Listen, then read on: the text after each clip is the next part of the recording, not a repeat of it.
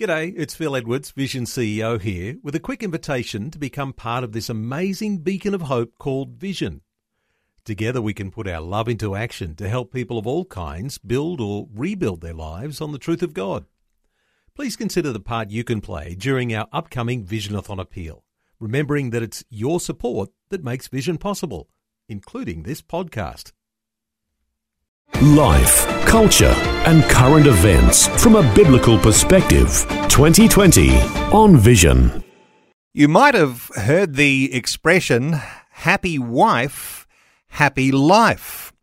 But what about happy husbands? Let's spend a few minutes talking about happy husbands today and the way women think about husbands in their relationship, because it might appear that lots of relationships can be somehow or other on the rocks, or there can be separation and divorce that can come because of misunderstandings. And so if you have some understanding about how men and women function, how we all tick together, that might be a safeguard. We're back today with more insights on a practical level with former pastor and now Christian therapeutic life coach Peter Sorkia, who leads Empowering You. Peter, welcome along to 2020. Thank you for having me, Neil. Peter, men and women, there's an old book that was very popular, Women Are From Venus, Men Are From Mars, or have I got that the wrong way around? The idea that we are wired differently, that we think differently. What are your thoughts here? Well, that book was very good. It's a bit of a staple, isn't it? And it's pretty true, not a Christian viewpoint. However, I do think there was a lot in that, and it was probably one of the first books that really did suggest that we are different. And science backs that up. Our brains are different. Men's brains are bigger than women's brains. You'll be cheering. I can hear you cheering, I think. Well, I've heard that before, and I'm cautious about cheering. Okay. But the thing is that women's brains are actually more efficient. There you go. So Okay. our brains work harder, and we have more happening between the left and right hemispheres. But the reason that I'm talking about happy husbands is because, as you mentioned in the intro, many men are faced all of a sudden with their wives who are unhappy and have been unhappy for a long time and want separation or divorce, and they have no idea why this is occurring and what they haven't done or have done. So I'm really here to educate men as best as I can as a woman. I've done some coaching and online coaching for wives, and now I'm doing some for men, because I really want men, whether they're married or not quite married yet or looking to be married, I really want them to have, from a female perspective and from the science as well, what it is that they need to know to keep their wives happy, because this is important. Wives, happy wife, happy life, as you mentioned. Yes, but then do you take time to talk to the wives about the happy husband? And is there something in there that you share as a key? I've definitely worked with many, many wives, and I have worked with groups of women as well and share with them absolutely what they need to know about men, because we think so totally different, and women think that men think like them and vice versa. So women think that because our brains are so busy and we're always looking at the environment and scanning it and working out who's talking to who and who's not talking and what that person is wearing and what that person's doing. And so we are scanning the environment intuitively, and we assume that men are doing that and understand all of that as well, and they don't. So women do need to know that, but men need to know that women are doing that. And women's minds are never silent and are never still, and that they are always scanning their mate, their husband, to see if everything is fine, and it's often not.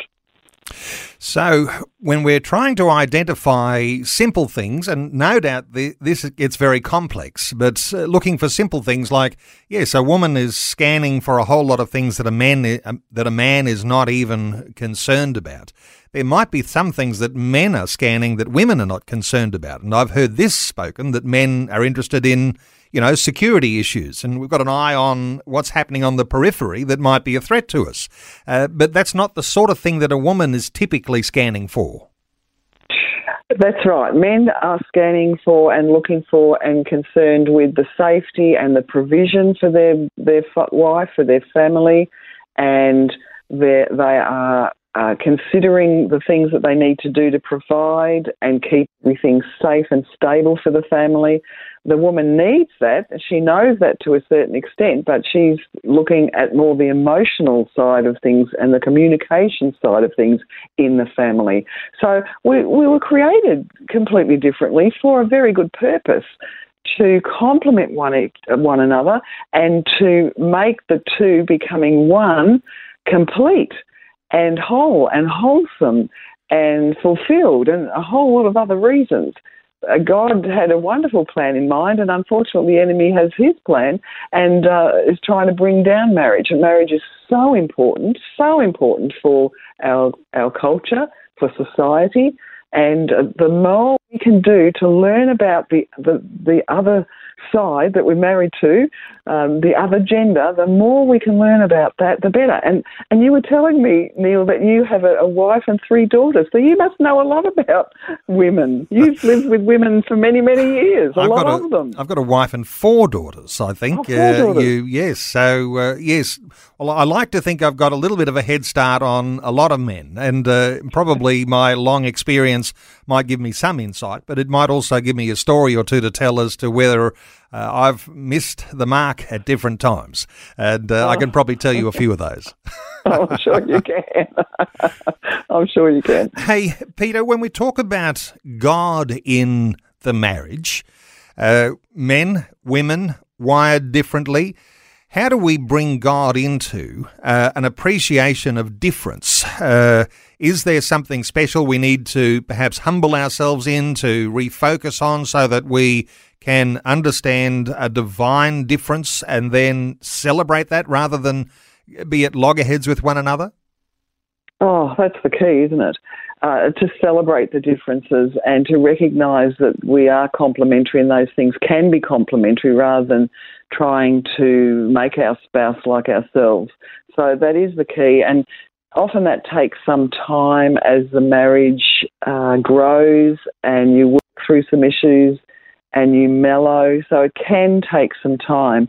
There are some spots in marital relationships that are particularly precarious and where separation or divorce can occur, and so we do need to be aware of these and try to work towards solving the issues at these points. But generally, the research shows that in the first 12 months, it's a bit tricky, a bit dicey.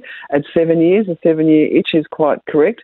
And there's a new time, which is the 20-year mark, and that's when the kids have just about left, might be empty nesting. And you're focused as a couple so much on the children and haven't had to focus on each other that you've lost each other. And then when they start to leave, there's nothing left. So these are some times that we could be looking at working on our marriage. It always is a good time. But yes, you're asking about the God perspective. Okay, so being humble, recognising that the log in your own eye is bigger than the speck in your spouse's eye. That's a good one. And recognising that what you are seeing, you aren't seeing about yourself. You're seeing what's wrong with them, and both parties are doing that. So we do need to recognise that, hey, we need to change. I love the last 2 verses of Psalm 139. I love the whole chapter, Psalm 139. That's the one where God says that he knows us from the beginning of time, and there's a book about us. Beautiful. The last 2 verses are, search me, God, know my heart. Test me, know my thoughts. Point out anything in me that offends you and guide me along the path of everlasting life.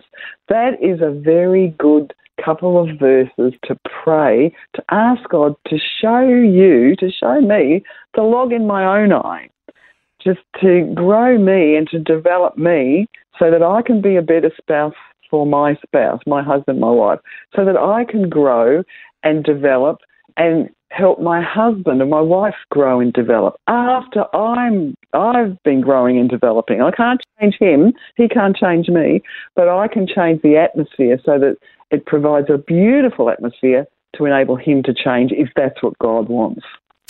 Important, no doubt, to be able to identify those vulnerability points in your own relationship, and maybe they vary from one couple to another. But as you talk about different points, say a 7-year itch or children reaching adulthood and becoming empty nesters, things that might even be divorce predictors, I think you call them, you've got some avoidance strategies. So where do those avoidance strategies come from, and how do you best practically get those in place so you can protect your marriage?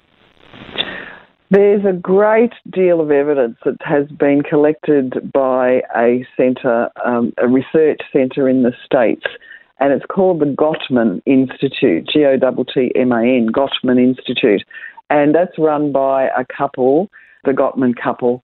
So the Gottman Institute have spent many, many decades researching what does work in marriages and what does work in marriages. So they've put together a whole lot of resources. People can Google Gottman Institute and you will find a lot of free resources there to help you in your marriage. They are not Christians, they're a Jewish couple. Lots of insight, however, and some of the things that they suggest, so here's just a couple of interventions which can reduce the incidence of separation and divorce. And they lie along the lines of turning towards, against and away from. When our spouse makes a bid for connection, so they can type in bids for connection and it'll come up on their website. When a husband or a wife maybe touches the arm of their spouse and wants to get their attention, but the spouse is in too much of a hurry and says, oh, I haven't got time now, and rushes away. What that is, there was a bid for connection by the one that was touching. The one that's running away has turned away. If there was a bid for connection and the spouse says, oh, can you help me cook the dinner tonight? I'm really tired. And the spouse comes back and says, no, I'm not cooking the dinner. I've cooked it the last week. And who do you think you are cooking? You always ask me to cook the dinner. Okay, what that is, it's a bid for connection. Maybe that spouse wants just to be close and to cook the dinner together. But when the other one starts accusing, we've got a problem there, accusation, and what that is turning against, not healthy for the marriage. Okay, there's the two that aren't healthy for the marriage. The worst of those is the turning away. You would think it's the loud yelling at, but when you're yelling, you're trying to connect. Okay, maybe not a good way. When the other one that is the preferred one that's going to help your marriage is turning towards. So your spouse comes and says, oh, let's go for a walk. And you might be busy. My husband and I do this a lot. Walk time or something, and I might be in the middle of something. So my husband has alerted me he's going for a walk, and I'm right in the middle of something. So instead of saying I can't, sometimes I may have to, but I will say, give me 5 minutes, give me a couple of minutes. Okay, so now we go for a walk together. So he has made a bid for connection, and I have turned towards. And so now we are together, we're going for a walk, we can communicate, we can talk about the weather, we can take our masks off, hallelujah. I'm in Melbourne, our masks are off outside, it's wonderful. So we can communicate. So that's turning towards, the best, turning away, the worst of the three, turning against, which is still some sort of connection, but it's a loud connection and not necessarily helpful. Okay, so that's just one of the strategies that comes out of the Gottman Institute to help your marriage. Well, always appreciate those wonderfully practical insights that you have, Peter. Let me just finish on this point here. No doubt there'll be listeners who are saying, well, Peter's a long way away. She's in Victoria. I could connect with her on the website. That's all good. But for that face-to-face opportunity that people might have to strengthen their marriages, a lot of churches have someone in their church who likes to work with strengthening and enriching marriages. Connecting with those people in church life is a very positive thing, isn't it? Oh, if you can be with other like-minded people and they can encourage you when you are feeling discouraged, it's marvellous. Yes, it's wonderful. Right. Well, let me point people to the website where you could connect with Peter Sorkia. That's spelled Soorkia. Peter's website is called peterempoweringyou.com. And keep an eye out for a couple of Peter's books, one called Unfrazzle and Redazzle, Finding Real Peace, God's Peace, Freedom and Beauty. And the other one, Inquisitive, a reflective journal finding meaning in the middle of your mess. PeterEmpoweringYou.com. Peter, thanks so much for sharing your thoughts and your heart with us today on 2020. Thank you so much for having me, Neil. Thanks for taking time to listen to this audio on demand from Vision Christian Media. To find out more about us, go to vision.org.au.